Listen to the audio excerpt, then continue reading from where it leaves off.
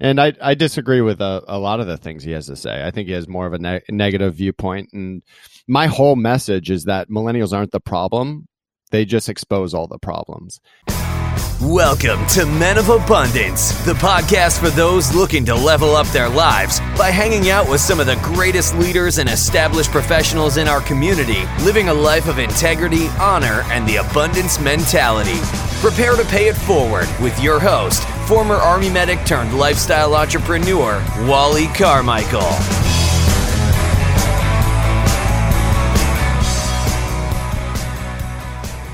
What is going on, Men of Abundance? I am Wally Carmichael, your founder and host of the Men of Abundance podcast, the Pay It Forward community, proving to you that you can, in fact, live a life of abundance and prosperity in family, faith, finances, and fitness. And guess what? You don't even have to be a millionaire to do so. It all starts with a mindset and the decision to live your best life. Once you have that and you start being grateful for everything you have in your life right now and then start paying it forward, you're on your journey to living your best life and living your life of abundance. And what we're doing here on Men of Abundance is sharing with you conversations with men and women who are in fact living a life of abundance, paying it forward, and sharing their kick in the gut moments with you, and then sharing with you what they learned from that experience so that you can gain from their insight. And since a huge element of living a life of abundance is to pay it forward, I'm going to afford you the opportunity to be abundant in your life today by paying it forward and sharing Men of Abundance with everyone you come in contact with. This simple action of paying it forward is going to make you feel amazing. And for those who you're going to share it with, they will thank you. So feel free to share the website, menofabundance.com. Share this episode on your favorite podcast player. Share it wherever it is that others are paying attention to you. Listen, I greatly appreciate you for that. And those who find the episode that you shared are going to thank you as well. And if you have like 2 minutes, go leave a rating and review on iTunes. I love reading those because it gives me some feedback and lets me know if I'm making an impact or not, what I need to change, what you feel I need to change, and I'll take that into consideration. I seriously will. Now, our featured guest today is national best-selling author of The Millennial Whisperer, which was released in February 2019 and quickly became the #2 best-selling book at Barnes & Noble. His dynamic approach to attracting and motivating the next generation in the workplace has had him featured in Forbes, Fast Company, Fox TV, Cheddar News, and more. Chris is also a partner at 22 Squared, a full-service advertising agency based out of Atlanta, Georgia, where he oversees content marketing and partnerships as well as the employee engagement consulting division. Chris has held many different roles over the 10 years he's been there and now focuses his time building new offerings and motivating the millennial generation in the workplace. Men of Abundance, it is my pleasure to introduce you to Chris Tuff. Chris, welcome to Men of Abundance, brother. How you doing? Doing awesome. Thanks for having me. Excellent. Where are you at in the world? I'm in Atlanta, Georgia. Atlanta, Georgia. I dig Atlanta, man. I had a chance to go there a couple of times. I'd spend about a week there when I was in the Army many, many years ago. Well, I was in the Army 4 years ago, but my opportunity to go to Atlanta every year for a week to the Reserve Conference out there was pretty cool. And I had to work about an hour a day, but back then it was like, no, you got to stay for the whole week. I'm like, bummer. Yeah, okay. I love I'm going to go check out Buckhead and all these other cool places. Totally. You know? Well, it's changed a lot. Like, I mean, sure. As Tampa is changing a lot, we actually have, our ad agency has offices in both Atlanta and Tampa. So we get to see both. I get to see both those cities transform. So yeah, both great cities. Absolutely. Yeah. And I've heard that Atlanta, I just recently talked to somebody else who was in Atlanta, and it's changed so much over the years. I know they changed Buckhead back it was early 2000s when I was there, and I went to Buckhead during the day, and it's all metropolitan, people jogging, and it was just beautiful. And then I was like, I'm gonna go check this place out at night. Somebody told me, go down there at night. You'll see, it was like Girls Gone Wild, man. It was out of control. I was like, this is not the same place. It's changed a lot. That's what I said. Yeah, that's what people said. It's completely different. So, brother, I'd like to start out with an attitude of gratitude, man. What do you have to be grateful for today? Well, so one of the best things that my friend Tommy taught me was that all great foundations are built on gratitude. And so I actually do a gratitude journal, 5-minute journal every day. So I do it in the morning and at night. So, I mean, I can say today it was, I have gratitude for my 2 daughters and my wife. I have gratitude for my health. I'm actually reading an amazing book called Hope Heals right now that talks about a woman who actually met on a radio show recently. She has a stroke 11 years ago, and she had a 6-month-old child, blah, blah, blah. It talks about amazing things like this idea of post-traumatic growth, which is the opposite of post-traumatic stress. But anyways, without digressing too much, health is my number 2. And number 3 is my ability to wake up and work out at 5:30 in the morning. Those are my 3 big things. That's awesome. We're going to get much more into that here in just a minute. But post-traumatic growth, I don't know where I first heard that term, but I'm working with a group of veterans, and we are working on doing some executive training and working with veterans as well, and specifically working on building resiliency and preventing PTSD, which I always hated the PTSD term. And a while ago, I heard, and I used that term, post-traumatic growth, within this group. They're like, "Oh my God, that's the best thing ever." So they gave me a bunch of credit for it. I was like, no, I can't take credit for it, brother. I know I didn't come up with that, but I just had to change it. I'd never heard of it until I was on this show, and he started, basically, I mean, that's exactly what I'm talking about. It's that stuff. Choosing light over dark is not an easy thing. And to be able to see things in a new light, and it's amazing. I love it. Yeah, it's all about language. I mean, it's all about, I have written on my board right here, as a matter of fact, physiology, focus, and language. It's all Tony Robbins stuff that he shares that he didn't, some of the stuff he pioneered and came up with, but most of it not. He learned it from other people as well. But the bottom line is when I hear somebody say, well, my depression won't allow me to, I was like, wait a minute, it's not yours. You don't own it. It's a condition that you have that you're dealing with right now, but doesn't have to be there forever. And if you own it, then it's like your thumb. Exactly. That's yours. Don't own it, or you never, unless you don't want to get rid of it. 100%. 100%. It's all about language, man. So, we're going to get much more into what you're doing. I really dig what you have going on, man. And I'm just excited about getting into this conversation. And I've already talked about a little bit about you professionally, but here on Men of Abundance, we like to get to know the man behind the abundance. So if you would, how would you describe yourself? So, I talk about this as I open up the book, but I'm one of the more passionate people you meet, and I'll hit things as I'm talking about these many passionate things. Right now, my biggest passion tirades are around, what technology is doing to our culture and what that means, and obviously how to better manage millennials. But I like to describe myself as I have a passion disorder, which my brother diagnosed me with because I get so excited about the things that I'm talking about. But, the other piece is that I'm relentless with once I get something in my head, I just do not stop until that thing is done. And, my whole platform is built on the idea of how do we bring more empathy and love into our world and more human-to-human connection. And the book, The Millennial Whisperer, that I wrote is all about how we can do that within our corporations. But outside of that, it's what I try to bring home to my 2 daughters and my wife. It's what I'm trying to do with the men around me. I created a group called The Exchange, which actually inspired my book, which is all about helping men become better men and to help, show people what vulnerability looks like and walking the talk. So, that's what gets me fired up. Yeah, I dig it. And I dig the passion behind it. And that's totally what I got from just looking into what you're doing, some of the videos that I've seen. And, the one sheet went way beyond that because I do stalk people a little bit before I get them on the show, just so I can be a little bit more intelligent about what you have going on. And it's really neat. I'm going to ask you a question specifically that I saw this video a while back, somebody who you may have heard of, Simon Sinek. And he's talking about millennials. And I had always followed Simon, and my personal views about him is one thing. He's got a lot of great points in leadership, having never really led anything that I can tell, quite frankly. But that's not to take away from his information. But when he did this video and a conversation about millennials, I sat back and I was like, I don't buy that. I didn't buy it. Yeah. Share your thoughts on that. And so I was when someone shared that with me, I think I was done with the book, but it hadn't published yet. And I disagree with a lot of the things he has to say. I think he has more of a negative viewpoint. And my whole message is that millennials aren't the problem. They just expose all the problems.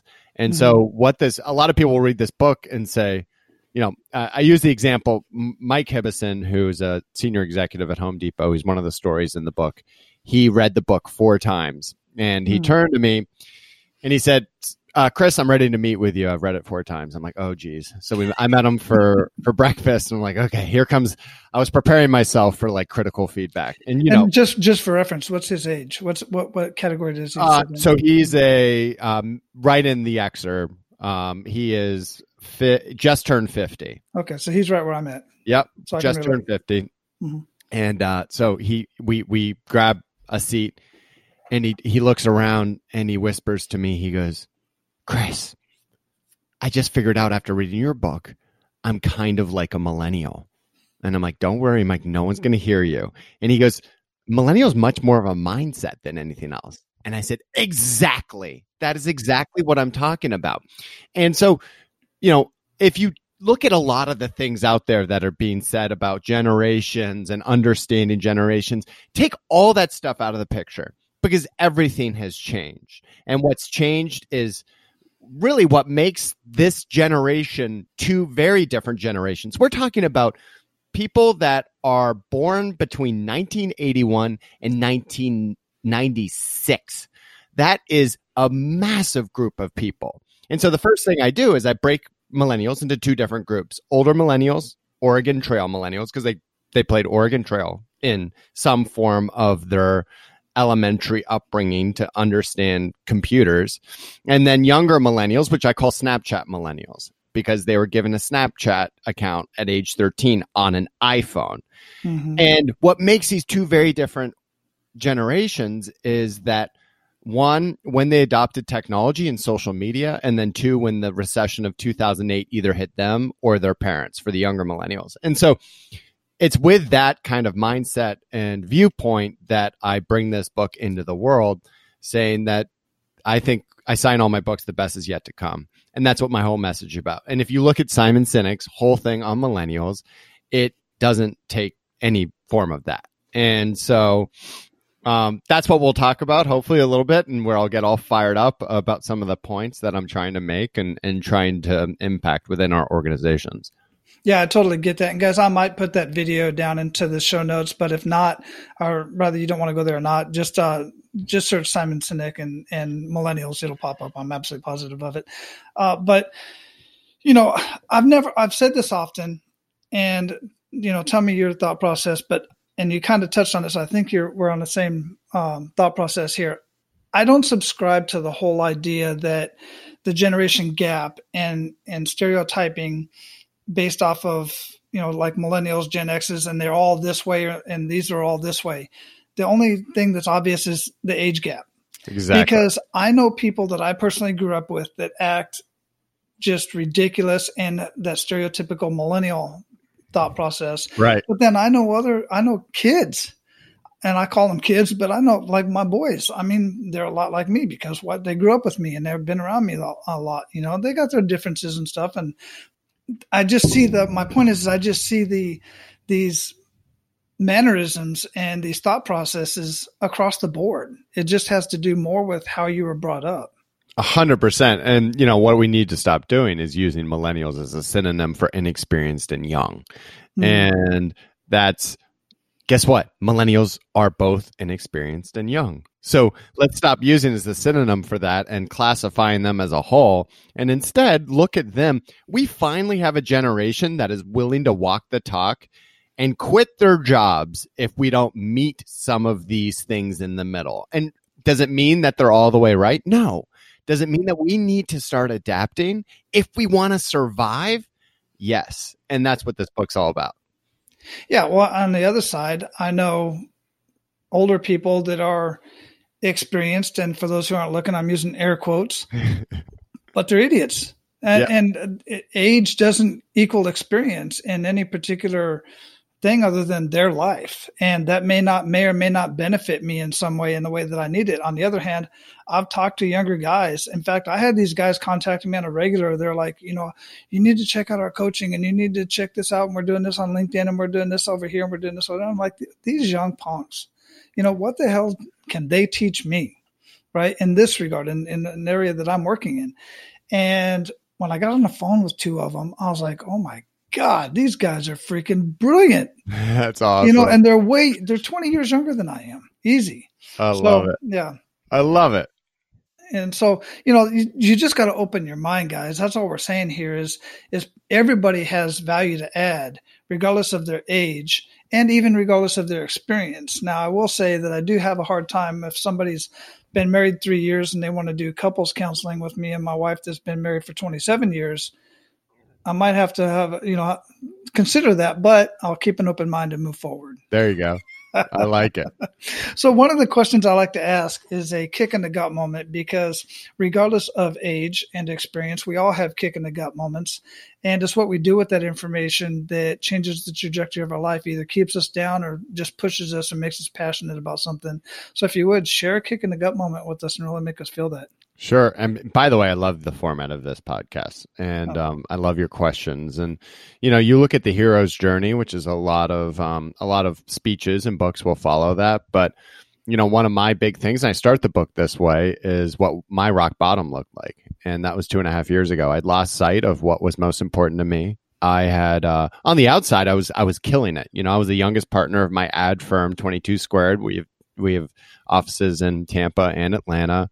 I was going to lunches with Sheryl Sandberg and traveling all over the world. But inside, I was really struggling. And so for me, I think everyone's rock bottom looks different. But for me, I have a pretty high self-awareness, and I asked our CEO, Richard Ward, I called him and I said, listen, I'm reevaluating a lot of things and I'd like to take a month off just to think about things because something's off. And he granted that and was super supportive. And it was during that time that I really took it down to the studs and made some very big decisions. And one of those was doubling down on my own family, my two daughters who are 7 and 9, and my wife, and making them a priority in my life again. And the other thing I did was I recalibrated what my own metric of success was. And my old metric of success was beating my brothers at the game of life. It was just beating them. And let me tell you something, that's not a great metric to have as a success piece. And I changed it to that, and I promised myself and my wife that success will be accountable on a daily basis. When my head hits the pillow, I will ask myself, was I successful today? And what is success to me now is the amount of energy put into a day and impact made. And that's it. Mm-hmm. And I've gone to bed for the last 2.5 years successful. And it was around that time, after changing those things, what I found was that instead of being the point of the arrow and instead of being the Don Draper, if you will, of our ad agency, for anyone that watched Mad Men, I wanted to coach and empower this next generation, or basically my team, which ended up being the next generation, 30 millennials on my team. And it was 7 months into that I went on a men's retreat, because I created kind of this men's group, which was a total experiment. And because I wanted to be a resource, not only within my organization, with my wife and children, but also for other men, to help men become better men. And so we were on this executive retreat, and I introduced myself, and I kind of had a hard time describing what I did anymore, because I was no longer the business development guy. I was no longer the digital guy. And so I was like, well, I'm kind of like the millennial whisperer. And my friend Tommy Breedlove, well, now closest friend, Tommy's awesome, man. He's been on my show. I did Tommy. Yeah, and I think we found him because of your show. So it was around that time we were listening to some podcast. It was me and my friend Cody, and we were like, Cody reached out to me. We said, who is going to lead this executive retreat that we're doing? And it was a group of 14 guys, total experiment. in North Georgia. And he said, well, I just listened to this podcast. And I'm almost positive it was your podcast that he was listening to. He's like, this guy, Tommy, would be perfect for it. And so we used him to facilitate this trip. And, after I introduced myself as the Millennial Whisperer, Tommy, with his deep voice and big blue eyes, he turns to me next to the fire. He goes, you better write that book. And I was like, what book, Tommy? He goes, The Millennial Whisperer. If you don't write it, I am. I'm like, Tommy, dude, there's no way I can write a book. He was like, let me introduce you to my friend Nick Pavlides. He's a great editor and could be a good person for you to talk to. And then the rest was history. That was 18 months ago. I wrote the book in 7 months. We published in 14. We sold 40,000 since then, and we're subsequently changing the world. So here we go. Man, that is an excellent story, and it totally sounds like Tommy for sure, to throw that out there. Guys, he was episode 146, so go to menofabundance.com/146 and check out that conversation to see what a dynamic dude this is. But yeah, thanks for sharing that. It's just such an amazing story. And Tommy wrote the foreword of my book and also recorded the audiobook. I had him record because if I had to record my whole thing, I needed his voice in it. But I'm actually writing the foreword of his book, which will be coming out, which is called Legendary, which is all about how to become a legendary man. And it is awesome. So that I just wanted to plug that. Very cool. Very cool. Yeah. And I might have seen you, in some of the posts, because Tommy was posting about it. He was at a men's retreat. Yeah. And he was just having a blast, man. I was digging, just watching it all unfold, and it was really cool.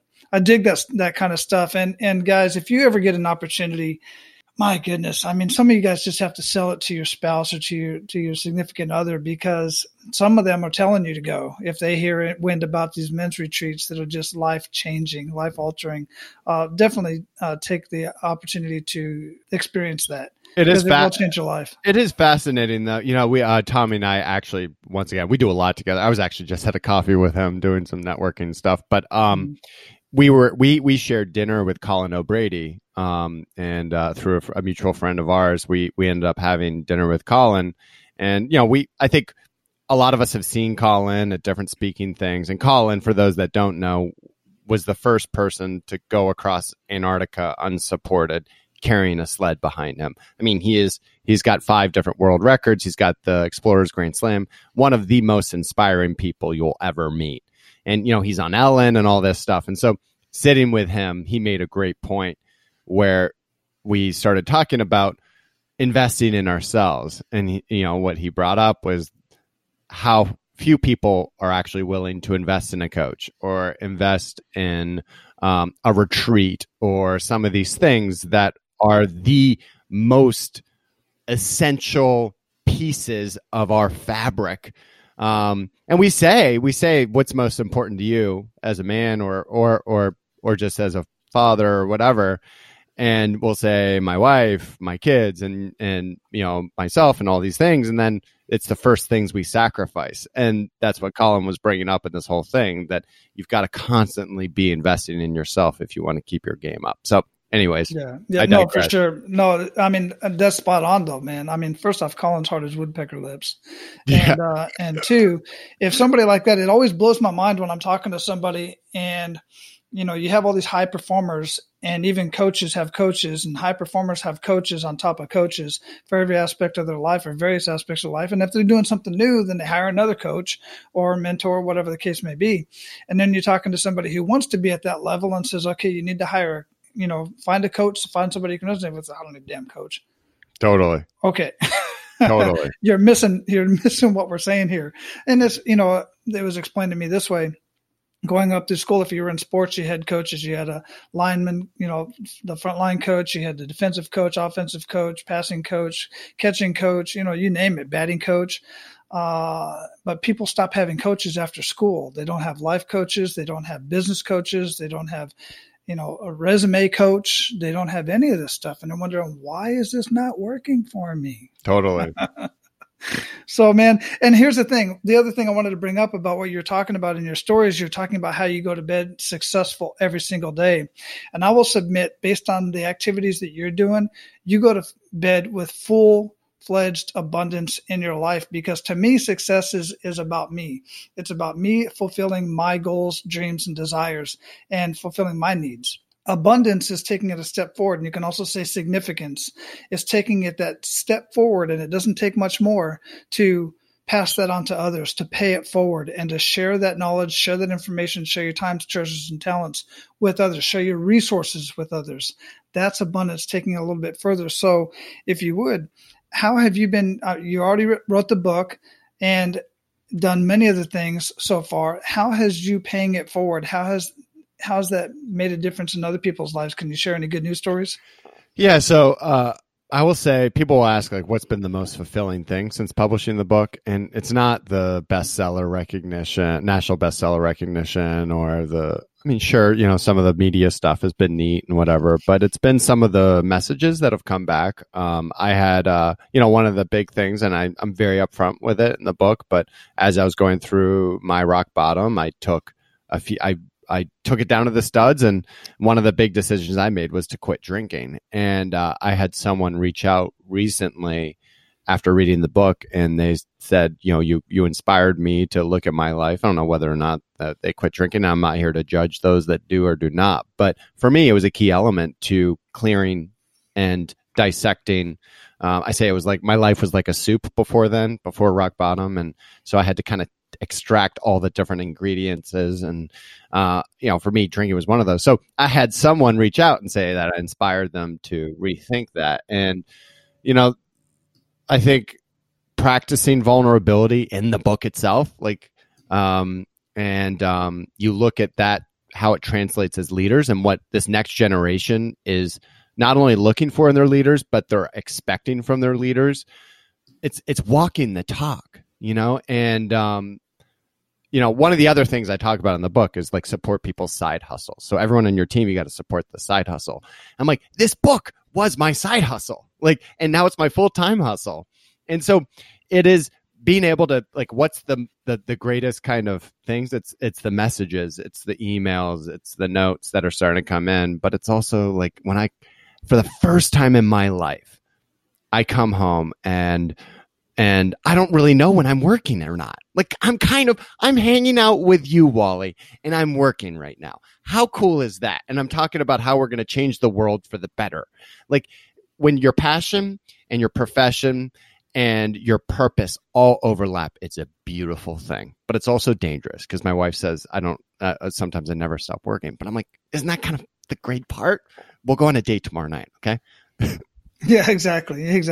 Well, I will say, having been married as long as I have, and having been in a situation where I would literally come home from work, my day job, and go do something with my side hustle, literally knocking on doors, prospecting, doing various things, you name it, and then come home and basically read some more, do something else on the computer, whatever, and really was not spending time with the family. You got to pay attention to that. 100%. Yeah. So, and you got to learn how to unplug. I mean, yeah, you do. You have to.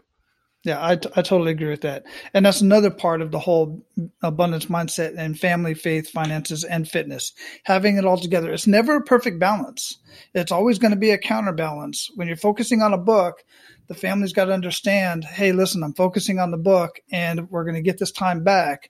But we got to get this done so that we can go do this type of thing, as long as you have that conversation. 100%. Yeah, absolutely. So, some of the things that you talk about, I was very interested in, like 12 things every company should know about motivating millennials. What are you doing there?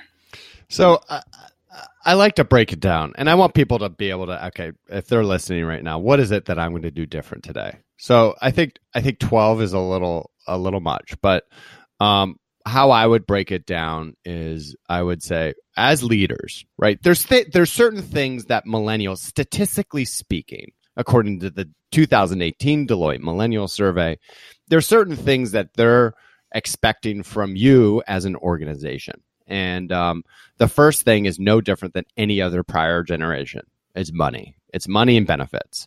Where it starts to get a little different from those things that they're looking for from the organization, they want a good culture, a company culture.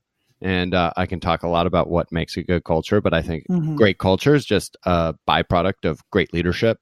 You don't need the beautiful, the kegs or the ping pong tables or the brand new office or the full-time barista to make a good culture. You don't need all that stuff. It starts with head and heart. But the another thing that they're looking for from the organizations is work flexibility. I mean, cell phones changed everything, and so you'll hear time and time again that we finally have a generation that wants to work from sometimes home if they need to. And so, put that aside, though. Most of my emphasis is around us as leaders. So, how can we become not only better leaders but also better humans? And so if you look statistically speaking, what millennials are looking for from their leaders are inspirational leadership. They're looking for transparency. They're looking for autonomy, and they're looking for real purpose.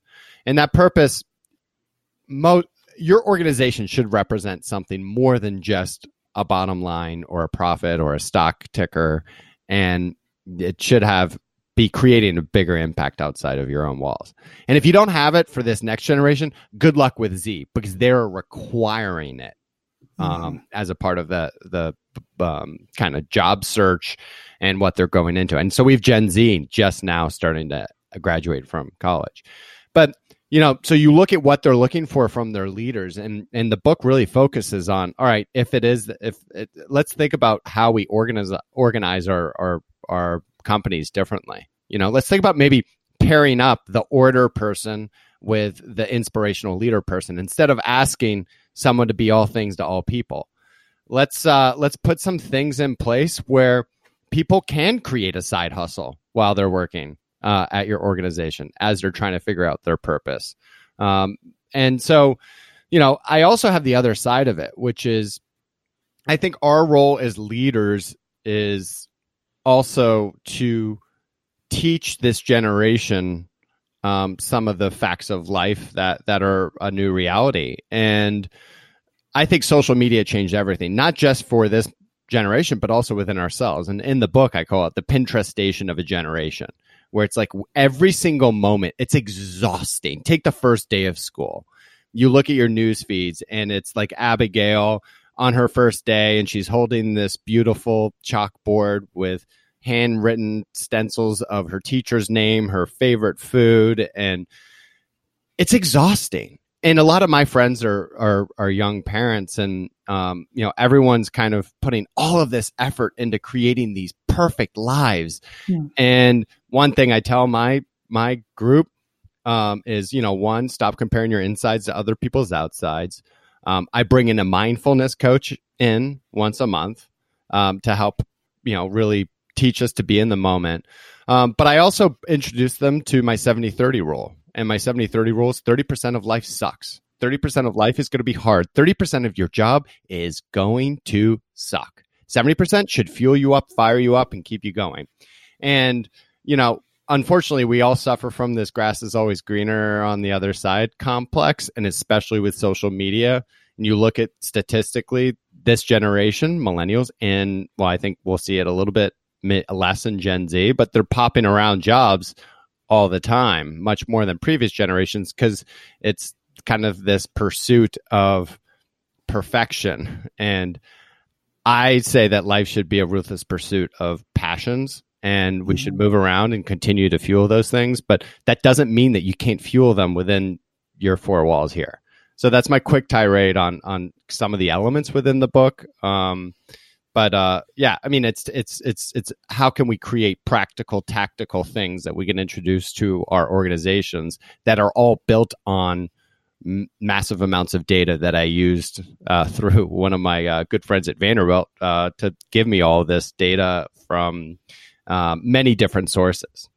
Yeah. There's so much we could unfold there, but one thing I do want to touch on specifically is one of the last things you just said there is about passion. And I don't always subscribe to the idea that you can turn your passion into an income opportunity, because it's just not true across the board.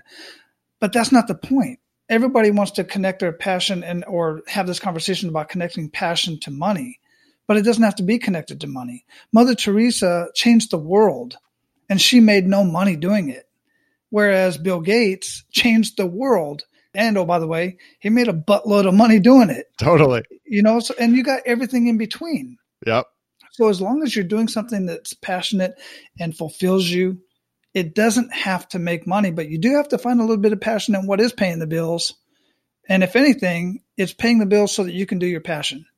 100%. And I mean, I think it's also why I say, when you're supporting people's side hustles, those side hustles can be altruistic in nature. It can be giving back to a community. I use the example of someone on our team, Kevin is his name, and he donates his 10% of his time to Camp Twin Lakes, which is a camp for terminally ill. Basically all different types of kids with different diseases. And each camp is a different disease. Camp Sunshine is one of the most famous ones. But that's one example. Another example is a woman on my team who wanted to start her own clothing line. And so it was more entrepreneurial, and I helped her. And after about 7 months, she quickly realized, 1, it's a very competitive market. 2, it's really hard to create a clothing line. And 3, it takes a lot of work. And that, I don't know exactly what that changed with her, but a lot of people feel like they have to move or leave their job in order to pursue, or to your point, figure out whether or not their passions and making money can collide. And so this alleviates some of that stress, I think, and also gives them a little bit of the freedom to truly explore those passion areas and make it a part of their everyday, because we all know that the job's not going to be perfect. We all know that we're going to have down days. And so on those down days, what's going to fuel them? I say side hustles. Yeah, well, absolutely. I mean, I do this podcast for free. Yeah. I mean, it turned into a coaching business, but I don't get paid from the podcast. And there's parts of this podcast, this part I absolutely love. There's other parts that I kind of was intrigued at first because it was new technology and new to me. But at this point, over 2 years in, I don't like editing anymore. So I'm going to hand that over to somebody else because I just can't stand it anymore. Yeah. But other than the fact I get to go through and listen to the conversation again, which is awesome. But one of the things that you bring up too is, and it touches on the whole exploring the passion projects outside of the work. And you mentioned 2 things that was intriguing to me is Gmail and Google Maps. What has that got to do with the exploring passion projects? So if Google has this thing called their 20% rule, and their 20% rule is that 20% of all Google employees' time can be put towards a passion project. And if you look at a lot of these things that have graduated from, let's not forget, Google started out as just a search engine. That's it. Mm-hmm. And you look at them now and they're building phones. They're doing these things that are way outside of where their original kind of core competency were. A lot of those things, Gmail and Google Maps, are products of actually people pursuing their 20%. And Google allocates 20% of all their employees' time to pursue these things. And if you look at both those examples, those came out of the 20%. It was people that were interested in these things outside of just search engine optimization and being a search engine, and created something new. And I think that is more. Facebook has a program that not many people know about, but a lot of my friends are at Facebook or have been at Facebook, called Fuel, and it's even less stringent than, there are less rules, if you will. It's more open-ended, where people can just take, I think it's 10% of their time and donate it to whatever it is. It could be writing a book. It could be donating their time to a nonprofit. It could be almost anything that just fuels you up. And so I like using those as examples of people are like, oh, well, what's the ROI of this? And it's like, well, first of all, they're going to stay. So let's use that. But then you look at some of the most innovative aspects of some of these companies, they came out of these types of programs. Yeah, it makes a lot of sense to me because my coach and mentor, quite frankly, Carl Bryan, says that systems stifle creativity. And he gets a lot of kickback on that. And because everybody's like systems. And you got the whole Mike Michalowicz idea from eMyth. And it's like, yeah, systems are great. That's what built McDonald's. And that's a good product. But when you're here, well, I don't know if it's a good product, it's a good business model. But that, like Google and Facebook and other things like that, if you have such stringent systems, then you're really stifling creativity within the organization. And one person that I know gets this, because I follow him a lot business-wise and personally, is Richard Branson. Yep. In his organizations, he has no vacation system. No. You take vacation when you feel like taking vacation. You got to get your work done. That's his metric. You get your work done. I don't care where you're at. Get your work done. The projects done that are asked of you and you say you're going to do. And, oh, by the way, he also encourages them, I think actually ensures that they give back somehow within the community. Yep. Which is extremely important as a human being. It's another thing that Chick-fil-A does. Chick-fil-A does the same thing, similar to that. I don't know about the vacation part, but definitely building them up as humans, as people in community, and giving back to the community. What I think, Richard's a great example of it. I had the opportunity at a much younger age. I was actually still in college. I had an opportunity to stay with him and his family for a week in Necker Island, as I was actually just teaching windsurfing down there, and ended up getting to know Sam and Holly, his kids, really well. And he invited us over, and then I just stayed the week with him because I thought I could probably learn something from Richard Branson. Right, yeah. But he walks the talk. I mean, and it comes down to it, essentially what this whole thing is about, what my book, which is, how do we bring more connection and more empathy? There's no more. When you're talking to Richard, he actually wants to know what's happening with you, even though he's a billionaire. He has this ability to connect, and also this empathy that is unbelievable, and that trickles through all of his organizations that he runs. And you look at the elements of this book that I'm trying to change our organizations around. I think the ones that are doing it right are the ones we're talking about. Most are not, though. Most are not doing it right. And I think there's this idea within our corporations that, one, like, we can't be friends, quote unquote, with any of our employees. And the truth of the matter is that the millennials in this next generation, they don't delineate between them. They're expecting connection from you. And so I say follow all. One of the things I put in the Millennial Whisperer was follow all of your employees on social media. And if that's awkward to you as a person, then maybe you should look closer at what your relationship looks like. And it was funny. I was talking to a person that runs a very large organization recently, and he pulled me aside. He goes, "Chris, I'm not posting a bunch of my personal stuff on social media. I'm just not doing it." I said, "They don't want you to do that. You know what they care about? They care about you following them.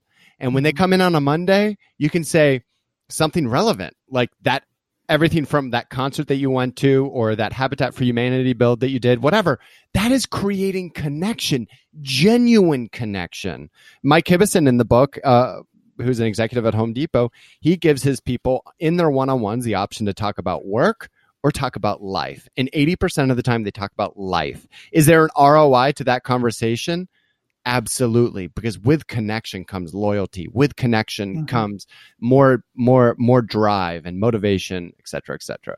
And I know I go on these kind of passion tangents, so I apologize. No, I dig it, man. And I want to point something out, because I do have a lot of veteran followers. And being in the Army for 25 years, I saw 25 years worth of evolution. And people think, well, it's such a stringent system. And it is. When I was in the 82nd Airborne Division as a young non-commissioned officer, I was not allowed to go even eat lunch with the junior enlisted, the E4s and below, specialists, privates, and so on. As I became a leader and I became a first sergeant, I would follow some of my soldiers, or any soldiers that had it open at Facebook at the time. I would follow them, and I could see what they were doing over the weekend and with their free time. It did give me a better connection with them. I did not, interact with them on the platform, but they knew I was there. It kind of, I don't know, they kind of watched their P's and Q's a little bit, I guess, maybe too. But the culture within the military is one that specifically, it's even more so in the Navy. Enlisted doesn't even talk to officers, and junior enlisted definitely do not talk to senior enlisted unless spoken to, Otherwise, that's just a no-no. It just doesn't happen. Right. And it's true in other armies too. I've worked with over 20 other armies as well, militaries. It's true in that regard as well. But I've found that when I was able to have a more personal connection with them, and that's why we try to do these organizations and go out and have fun together without alcohol. And you do kind of have a better, people will work more for you than do the work because they have to. When I think, yeah, absolutely. And I think if you look at the military as an example, they do a lot of things well, and I recognize and will bring up the military for rewards and recognition. And you look at this need for rewards and recognition. And one of the things I say, and a lot of times, is that as a leader today, especially with millennials or Gen Z, when your head hits the pillow, you're not utterly exhausted from heroing, rewarding, recognizing your people. If you're not utterly exhausted from doing that, you haven't done it enough. And the reason for that is, one, a lot of these people are products of helicopter parents, and they have gotten those participation trophies. That doesn't mean you have to give them, but you've got to at least show them that you've got to overly kind of communicate those recognitions and those rewards throughout the day and create creative ways to do that. But, you look at even, I use the example of this company out in San Francisco, which is a ridiculous example, but they don't give any money away to their employees. It doesn't have to be money. It doesn't have to be a coin in, kind of the military. We actually have a change award at our company, which is a big gold coin, which is inspired from some of the things that the military does. But they actually have a big blue 10-foot rooster on wheels that they take over to the employee of the month. That is essentially their salesperson of the month. They will drag the big blue rooster over to that person's desk, and it'll sit there for that full month. They also play that person's at-bat song while blue sirens go off, and they make a big announcement about it. So I talk about some of these things, but I do think that there's a lot to look at the military for things that they do really well that I think a lot of people can learn from. Mm-hmm. Yeah, and it has evolved quite a bit we just recently, the last organization I worked in, and this was true at the Navy SEALs and in my organization, which was a medical hospital, we got into the Arbinger Institute, and literally purchased millions of dollars worth of books. And I became a lead the leader facilitator. And that's more talking about this type of stuff, the customer recognition, getting to see people as people, not as employees, not as products and stuff like this. There's one word that the older generation of military, the senior guys, absolutely despised and had a hard time getting used to, and many still haven't, that they'll get from the younger generation when giving an order. And that one word is why. Because the younger generation, they ask questions. I just told my 9-year-old yesterday, he's always asked, what does that mean? What does this word mean? Why do you do that? I told him, you ask a lot of questions. Never stop asking questions. Awesome. Never. And if he ever does join the military, like my oldest one is, he's going to drive some people crazy. Yeah. No, that's a good point. I dig it. But there's a time and a place for a question, right? For sure. So, brother, we are at the point where we're going to pay it forward. You ready to do that? Yeah, I love it. Excellent. So share 1 to 3 actionable steps that men of abundance can take today. So, one of the big things is take action. And one of the more popular parts of the book, it's actually kind of far in the book and not even a chapter heading, but it's this idea of turning let's into buy when. And there's nothing more. I think we live in a very unaccountable culture. I think a lot of people fail to take action. And so when you get an email, and this started from a frustration of mine with a bunch of the millennial employees around my life. And when it starts with let's do this, let's do that, and then nothing happens. And so let's means you. Yeah, exactly. Exactly. Yeah. Let's or one of you. But even in your social life, let's grab coffee, let's grab a drink, and nothing ever happens. So immediately, and I encourage everyone listening, try this. Next time someone says that, you immediately answer with buy when. And you're either going to find that they didn't even really want to grab coffee or a drink with you, or you'll see yourself a week later hanging out with that person and you'll be surprised at the fact that it actually happened because you answered let's with a by when. So I think that's one key point. I think the next piece is that that this idea of the 70-30 rule, or what I also call my sit in your car rule, which is if 2 days in a row you're going into that your work and you have this massive sense of dread and it's not associated to your own procrastination or your own pushing yourself to actually develop. Everyone knows what I'm talking about, but 2 days in a row, then something's got to change and take action on that change. And I tell every single one of my employees that, and I can tell, people are like, Chris, how do you let go of employees? I'm like, I have an honest conversation with them. And I say, are you happy? Are you passing the sit in your car rule? And most of the time they'll say, no, I'm not happy. It's like, okay, well, let me help you find something that's more in line with what you're looking for. And then my last piece and takeaway would be, I think life should be a ruthless pursuit of passions. And I think that, and mine is, my passion point is bringing more connection and love and empathy in the world. I don't think we have near enough of it. I think it's why we're seeing things the way that we're seeing it.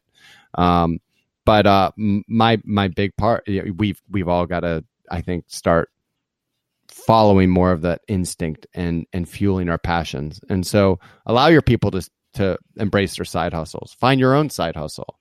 And, I think the best is yet to come. So I get really excited about what's happening out there. And I think the world's a beautiful place. And I think it's about how you look at it. That's the key piece. Yeah, I totally agree. What rituals make the biggest impact in your life other than what you've already mentioned? So what's funny is, I've started workout 3 mornings a week. And so I get up at 4:55 Monday, Wednesday, Friday. But that was a product of me hanging out with a guy by the soccer field. And I said, dude, you look like you're in like really good shape. You like, I can tell like how much faster, blah, blah, blah. You're running. I see you sprinting by the house. Like, what are you doing? He was like, oh, I go to the gym. And he was like, you should check out this gym and trainer I'm working with. I said, by when? He goes, Tuesday, 4:55. I'm like, all right, I'll be there. And then that changed everything. So I think some of those things are really impactful. I mean, for me, I think we all have our demons. We all have a vice or two. And I would encourage everyone to take a long, deep look at that. And, for me, the 3 best decisions I've ever made in my life was marrying my wife, having children, and then quitting drinking. And that for me was such a big, impactful move that I would challenge everyone to look deep within themselves as to what those things might look like for them. Excellent. Yeah, thanks for sharing that. Other than your book, what are you reading or listening to that you'd recommend to our abundant leaders, and why?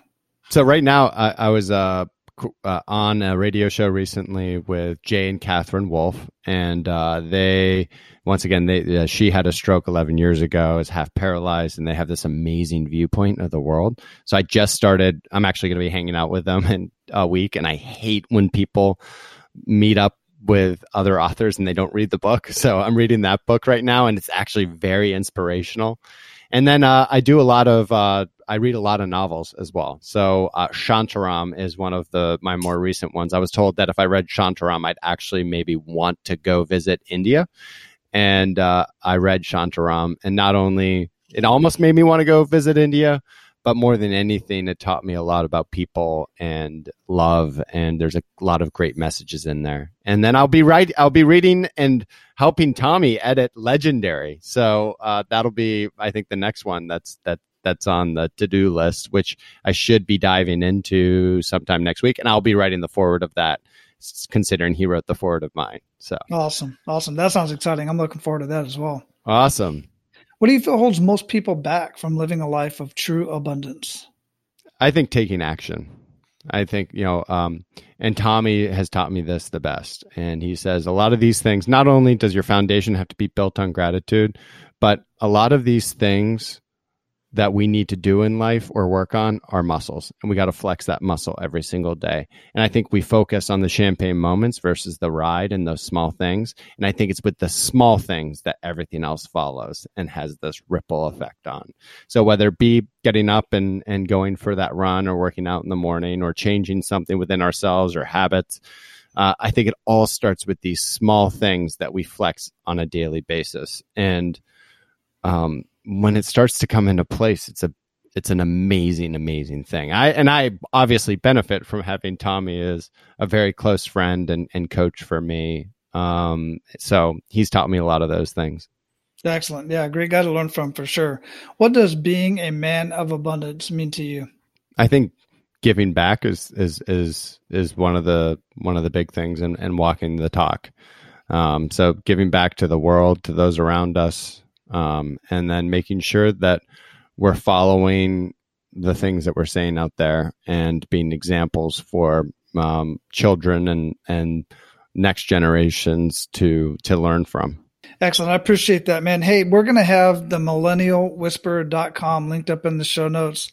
How else would you like for our listeners to get a hold of you? And before I let you go, what else did we not talk about that you want to ensure that our abundant leaders get out of our conversation today? Well, I think this has been an awesome conversation, and I've gotten a lot of the great tidbits in that I like to get in, but more than anything, it's a real conversation. And I appreciate, Wally, what you're doing and the message that you're bringing. I think we need this. We need more Wallies in the world. So big props to you for doing what you're doing.